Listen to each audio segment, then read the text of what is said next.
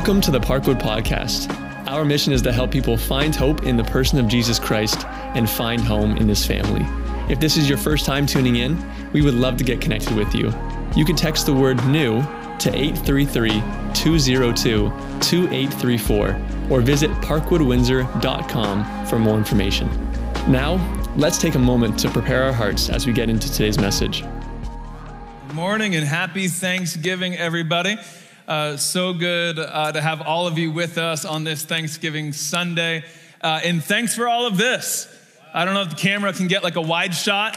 Let's show a wide shot. All right, okay, maybe that's as wide as we can go. We got food from corner to corner, and all of this is going into our food bank. Just wanted to say thank you this Thanksgiving for not just feeding yourselves, but for helping feed some needy people in and around the Windsor area. All right, we are going to continue on in our teaching series called Build This House. In case you're new, you might be hopping in. This week's your first time, so I'll just take a minute just to kind of catch you all up, and then we'll hit the ground running. In week one of this series, we just kind of paused and looked at the idea that at one point, yes, it was absolutely true that God's house was physical. Tangible. It started with it was called the tent of meeting, and then it was called the tabernacle. Then later we called the temple. It was a physical location where God's presence dwelt. You had the outer courts, the inner courts, the Holy of Holies, the Ark of the Covenant, like the presence of God. It was housed.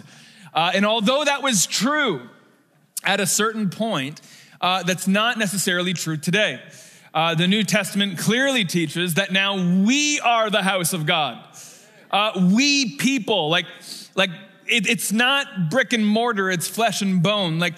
In that week, we just looked at the big picture that Jesus said, I will build my church. I'll build my house, right? He's saying, and the gates of hell will not prevail against it. That the house that God is building is not necessarily brick by brick, it's person by person.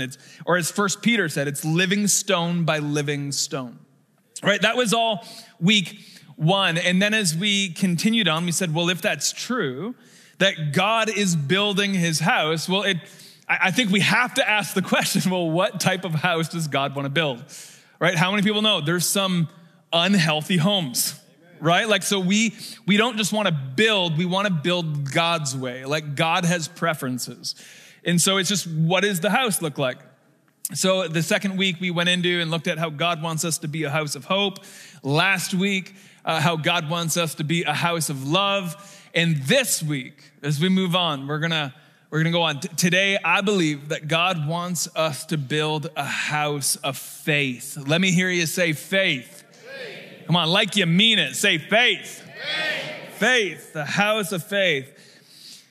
Faith is not a switch that we flip when it suits us best. Faith is not a free ticket to utopia. Faith is not a panic button that we push in times of trouble. Faith is a lifestyle. If you actually go on our website, you look at the core values of this church, what we believe, it says faith is a lifestyle. It's literally how we follow in the footsteps of Jesus. It's a day-by-day thing. It was never meant to be just these off moments. Maybe I'll exercise faith next year. No, it's how we follow Jesus. I remember when I was young in Sunday school, and the Sunday school teacher was teaching us how to follow Jesus. And she said this, she was teaching on Jesus and said, the part where Jesus says that if you have faith the size of a mustard seed, you can move mountains. Anyone remember that one? Yeah. And then she showed us the size of a mustard seed, and I got really excited. Because I'm like, I have that much faith. I've probably got 10 mustard seeds worth of faith. I can do this. So not long after, my parents took my brother and I, we went to Malden Hill, tobogganing. If you're new to the city, or maybe you're watching online and you don't know what Malden Hill is, it's the mountain of Windsor, okay? We're very flat, okay? We don't have hills. Malden, and it's not even a real hill. I think it was like a dump at one point that we just put soil over and grass grew. So now kids go sliding down a dump hill. And so we're there. And I distinctly remember being a kid down on my knees in front of Malden Hill, praying to God, using all my mustard seeds of faith, praying that the mountain would move. It was honestly like a Jedi from like Star Wars, like you will move, like needless to say, it's still there, okay? The mountain didn't move. I remember another time, you guys remember the story of Moses parting the Red Sea? Yeah, I remember being down at the Detroit River, and I had a stick. It wasn't a staff like Moses, but I had a stick. And I was determined that if I pray and I put the stick in the water, boom, it's going. So I prayed to God. I had about 5 mustard seeds of faith that day. And I put the stick in the water with all the faith that I had. Nothing happened. I remember another time, Peter, right? Remember Peter walking on water? I was like, I can do it. We had a pool in our backyard. It was an above ground with a little deck. And for this one, I wasn't about to do this in front of others. I waited till no one was around. And I walked up on the deck. All the faith that I could muster. And I took that plunge. And I'm proud to say, I sunk like a rock. Just, what's funny? Actually, after the 9 o'clock service, I had 2 different guys came up to me and said, I did the same thing. I did this. It's one of those things, right? It's like we try to exercise that faith, but it begs the question, right? Why didn't it work? Why is Malden Hill still where it's at? Why did the Detroit River not part? Why did I get soaking wet? Actually, not just once. I think I tried it about 15 times, like just over and over. Why didn't it work? I want you to hold on to that question, okay? Because by the time that I'm done teaching, hopefully I can actually answer this for us. If you got a Bible, let's go to Romans chapter 10. Romans chapter 10. We're going to use one verse as like a diving board, a springboard that's going to kind of set up everything. Romans 10, it's a very important chapter because it actually tells us where faith comes from. Like if we're going to have an honest conversation about faith, we need to actually just, okay, where does it start? Well, Romans 10:17 says this.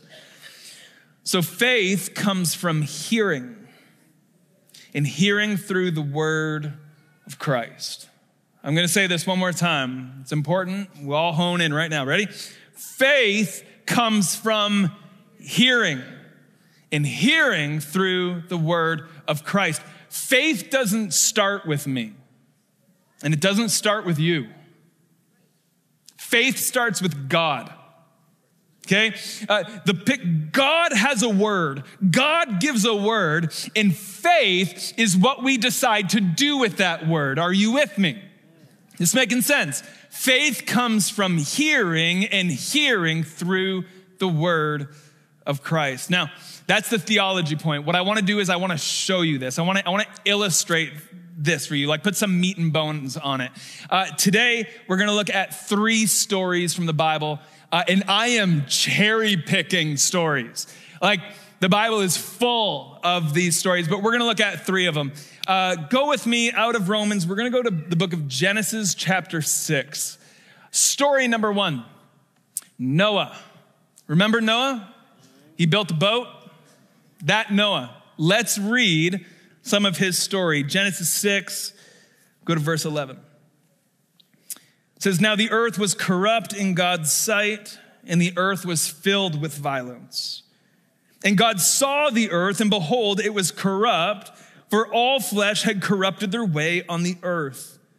And God said to Noah, I have determined to make an end of all flesh, for the earth is filled with violence through them. Behold, I will destroy them with the earth. Make yourself an ark of gopher wood. Make rooms in the ark and cover it inside and out with pitch. Okay, and then in the next few verses in this chapter, God gives very detailed instructions on how to build the boat, right? But what's interesting right here with Noah, God comes and he says, Noah, first of all, there's a problem. There's a big problem, Noah. Everybody's bad. Everybody, the earth is filled with violence. Nobody is doing the right thing. Nobody. So here's what I want you to do, is I want you to build an ark, a big boat. And I want you to get it all set up, and I want you to throw some animals in there, and you and your family are going to be saved, and everybody else is going to die. Honestly, parents in the room, why is this like the first story we teach our kids? It's like we paint up that ark on the wall and we got all this stuff, and like it's very selective what parts of the story we tell, isn't it? My daughter came home from school. She goes to Maranatha and she says, Daddy, I learned about Noah's Ark today. I was really interested. So I was like, oh, really? She said, yeah, God saved Noah and the people. And I said, oh, interesting. I said, well, what happened to everybody else? She said, they all just got saved. And I was like, no, that's not a slam on Maranatha. It's just, what are you going to tell a 6-year-old? Everybody died, sweetie. Like, no, like we selectively tell parts of this story, right? This story is one of the most hardcore stories in the Bible. It's one of the most difficult stories to understand. It's real, like, but it happened, right? God comes, says, Noah, build a boat. I'm pushing the reset button on humanity. But what I want you to see right now is this, the progression. First comes the word. Then comes the faith to follow. Look at verse 4, or 22, sorry. The very end of the chapter, it just says this. Noah did this. He did all that God commanded him. Like Noah didn't come up with the idea of the ark. Noah didn't go to bed one night, have a really weird dream, and the next morning start cutting down trees. It's not what happened. Faith doesn't start with us, it starts with God. God had a word for Noah, right? And the faith that Noah exercised was actually building the boat. And it worked. It worked. The rain came, the flood rose, and the boat floated. Right? And their family was saved. And then they land on dry ground. The floods start to, go back into the ground and all that kind of stuff. And all of a sudden it's like, well, maybe this time humanity is going to get it right. Wrong. Do you remember like one of the first things Noah does?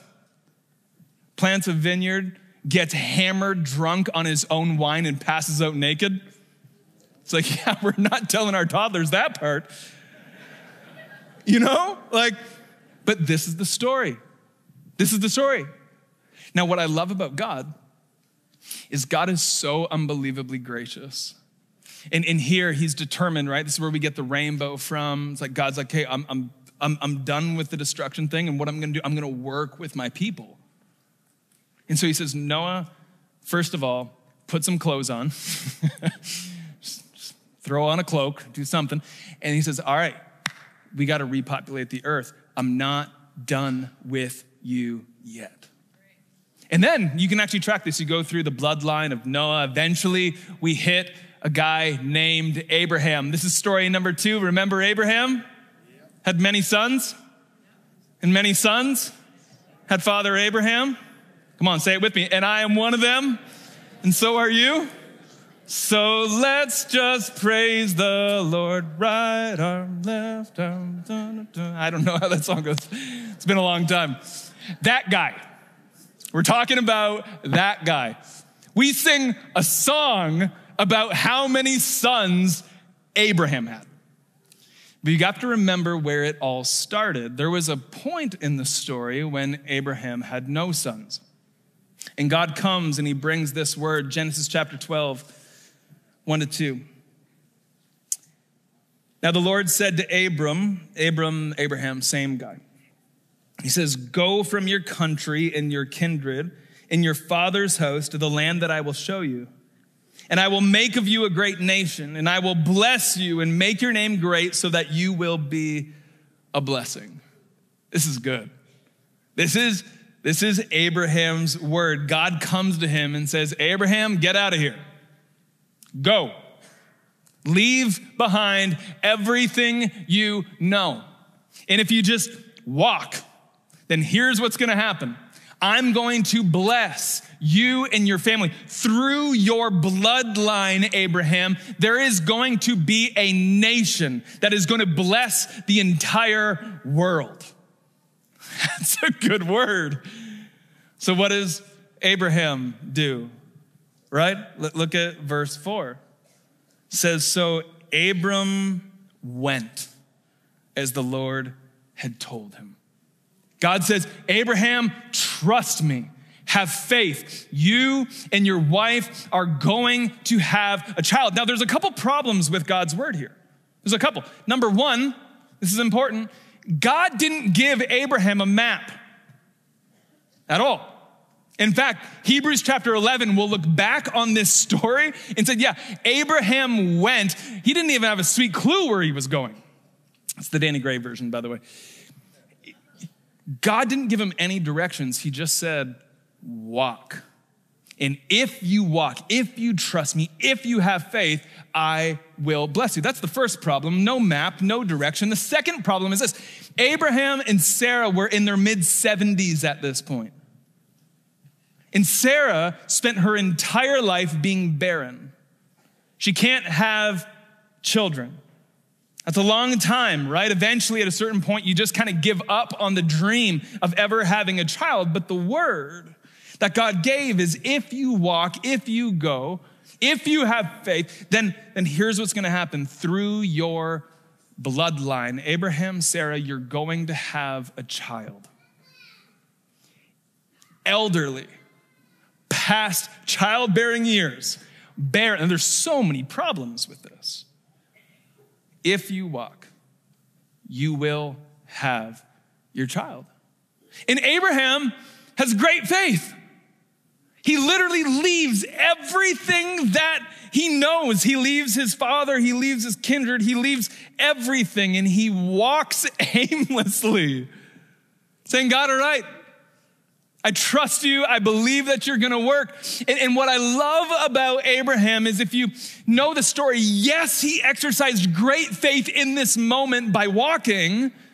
But as you know, like when the story goes on, they heard the word from the Lord. They followed the word from the Lord, but God didn't deliver right away. They were in their mid-70s when the word came. They would go a long time, and Sarah still could not have a child. Years would go on. And eventually, Sarah just gave up. And Sarah came up with a really bad idea. Sarah says, well, Abraham, clearly this is not working. I don't know if we misheard God or he's not able, but I have this younger friend. Why don't you sleep with her? And you can have your child that way. And Abraham, like a moron, says, okay. It's like, I can have faith for that. You know, like just, you know the story, right? This absolutely like blows up their relationship. It's really, really bad. But because God is gracious, and because God is kind, he does not give up on Abraham, right? He comes back and he says, Abraham, let's talk again, okay? You're not gonna have, I don't want you sleeping with all these different women. You need to have faith. Get in the bedroom with your wife, not some other woman, and make a baby. That's God's word. And so Abraham had the faith to believe again. And get this, when they conceived, Abraham was 100 years old and Sarah was 90. That's crazy. Like that's absolutely crazy, but first see the progression, okay? First comes the word of God. Then comes the faith to follow. Are you with me this morning? All right, so that's 2 out of 3 stories. You have one more in you? Okay, let's flip over New Testament style. Get out of Genesis. We're going to go to Matthew. Matthew chapter 14. Here we're going to read a very popular story. It's the story of Jesus and Peter when they walk on water. I was kind of alluding to it earlier. If you don't know, the Sea of Galilee is not a very big sea. Actually, what's that lake right near us? Not Lake Erie, the other one. Lake St. Clair. Lake St. Clair is bigger than the Sea of Galilee. Like the Sea of Galilee, not really all that big. And but Jesus comes to his disciples and he gives them a word. He says, all right, I need you guys to get in a boat and I want you to cross over to the other side. That's the original word that they were given. And Jesus this time does not get in the boat with them, right? He stays back, does some praying, does some Jesus stuff. And then a storm hits. And it's a bad storm. See, if you have to understand the geography to really understand what's happening here. The Sea of Galilee kind of sits a little bit low, and you got these like mountain ranges that kind of wrap around it. So the wind, these violent storms would come off these mountains. They would collide with one another, creating like this circular kind of windstorm. And if you're in the middle of it, you get stuck. The disciples are stuck. These are seasoned fishermen who grew up on this body of water, and they're stuck. They cannot navigate their way through. They're not figuring it out. They're fighting the storm. And then this happens. Matthew 14, we'll pick it up in verse 25. It says, about 3:00 in the morning, Jesus came towards them, walking on the water. You know what our problem is? We've heard this story so many times. There's no like collective gasp anymore. Okay? Jesus walks on water. I know. That's the appropriate response. When the disciples saw him walking on the water, they were terrified. In their fear, they cried out, "It's a ghost." All right, so Jesus comes to them in the middle of a storm, in the middle of the lake, and he's not in a boat. Jesus, this time, he's not riding up on a jet ski, right? Like, he's walking on water. Like, I'm walking on a stage. Jesus is walking on water, and they're terrified. Absolutely terrified. And so would you be if you were there. They're terrified. They cry out, "It's a ghost." Why? Because no human being can possibly do what he's doing. Jesus, like, this is a miracle of God. In case you don't know, humans sink when we try to walk on water. Jesus walking on water, they're afraid, they're terrified, they think that he's a ghost, and it goes on. Verse 27, but Jesus spoke to them at once and said, "Don't be afraid," he said, "take courage, I'm here." Then Peter called to him and said, "Lord, if it's really you," watch this now. He said, "tell me to come to you walking on the water." I find that fascinating. I really do. You ever wonder like what a strange thing to ask Jesus for in that moment? You've been fighting a storm for hours. You're exhausted. You probably thought you're going to die several times. And all of a sudden, Jesus is there. And Peter, he doesn't say, "Jesus, fix my situation." That's how we pray. Peter doesn't say, "Jesus, if it's you, if it's really you, Lord, could you please calm the storm? Jesus, if it's you, could you please calm the wind and the waves? We're tired, we're exhausted. We've been in this for so long. Can you just remove it?" It's not what he says. He says, "Lord, if it's you, give me a word." Because Peter is smart enough to know faith comes by hearing, and hearing through the word of Christ. Peter, like, Like Peter walking out in the middle of a storm, trying to walk on water apart from the word of Christ, that's not faith, that's stupidity. But Peter knows if he just gives me a word, if he just calls me out to him, I have everything that I need. He said, I'm not moving unless he calls me. Lord, if it's you, I need to hear your voice. I need you to call me out on the water. I love verse 29. Yes, come, Jesus said. So Peter went over the side of the boat and he walked on water toward Jesus. First comes the word of Christ. Then comes the faith to follow. The progression matters tremendously.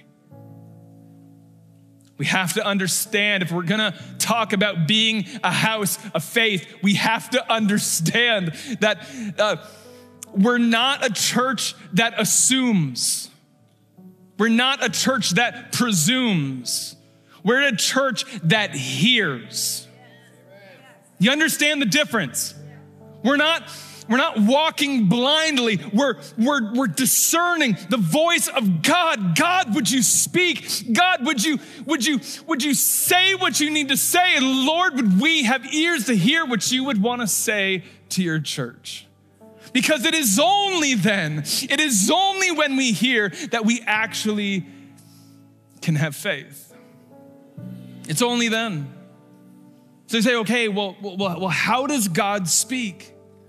How do we know the voice of God? Well, I'm gonna give you two big ways. There's many, but here's two big ones. First of all, God speaks through his word. Okay, primarily, God speaks through his word. Okay? See, we get into trouble sometimes as charismatics because we like what comes next. Primarily, God speaks through his word. 1 Peter, I think it's 3:16, says that this, what I'm holding in my hands right now, this is the theos neustos of God. It is God's breath. It is, this is not just ink on paper. This is God's great exhalation towards humanity. If you want to hear the voice of God, read his word. This is the primary way that he speaks, but it is not the only way that he speaks. God also speaks to us through the indwelling presence of his Spirit. In the Spirit of God, that when we said yes to Jesus, that came and lives inside of us, that same Spirit, he has a unique word for me and he has a unique word for you. God is speaking. You want to know, it's Thanksgiving. You want to know what I'm thankful for?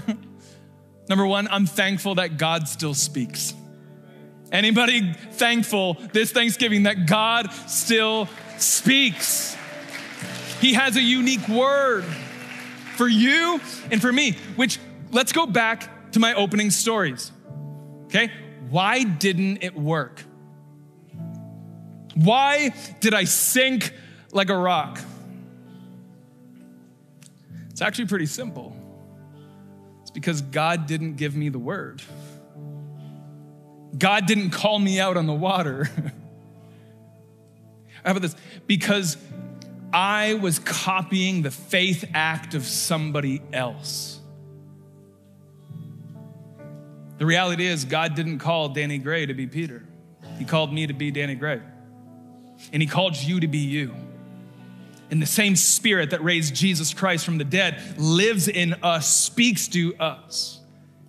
Listen, I don't know what you're going through right now. I don't know what season you're in, high or low, but I can guarantee you this: God is speaking to you right now. Right now. Maybe you're not listening. Maybe you don't like what he's saying, so you're waiting for a better word in your mind. The better word is the one he's giving you. God still speaks. So much of the Christian faith and so much of the Christian journey is over time learning how to discern the voice of the Spirit. And that's like a muscle. It's a muscle that like the more that we exercise it, the more that it grows. The more that you spend time in the Word and spend time in prayer through the Spirit, the more that you will begin to understand God's voice when he speaks. It's a muscle we need to hear. So the first thing this Thanksgiving, I'm thankful that God still speaks. And here's the second thing. I'm thankful that God doesn't give up on us when we just miss it. I'm thankful that God is gracious and kind and slow to anger with Danny Gray. Like, Noah, build a boat. That's your word. He has faith. He builds the boat. He does it. And then he passes out drunk, naked. Not so good, Noah. And God's like, all right, I'm not giving up on you. Get up, let's go. Abraham, here's your word. You need to walk and you need to go make a baby with your elderly wife. And he walks, but then it doesn't come in the timing that they thought. So he sleeps with another woman. And God's like, come on, man. No, I've already given you the word. It's Sarah. You're going to have a baby through Sarah. I'm not giving up on you yet. How about Peter? Peter gets one word. Come. And he walks on water. At least for a little bit. Right? If you know the story, Peter takes his eyes off of Jesus and onto the wind and the waves. And the moment that he took his eyes off of Jesus, he began to sink like a rock. And what does Jesus do? Fold his arms and say, well, Pete, enjoy the long swim back home. You really messed this one up. No. He picks him up, gets him back in the boat. I'm not giving up on you. He doesn't give up on Noah. He doesn't give up on Abraham. He doesn't give up on Peter. I thank God that he hasn't given up on Danny Gray yet, because I've had some good moments and I've also had some really embarrassing moments. Anybody with me? Can we just be honest this Thanksgiving? Like, God is gracious. And I'm thankful that he's still moving and speaking to his church. Can we stand up all across this room? Listen, as we close, I just want to ask a very important question.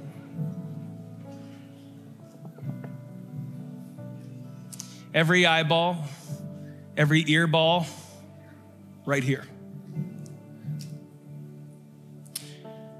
What's your word?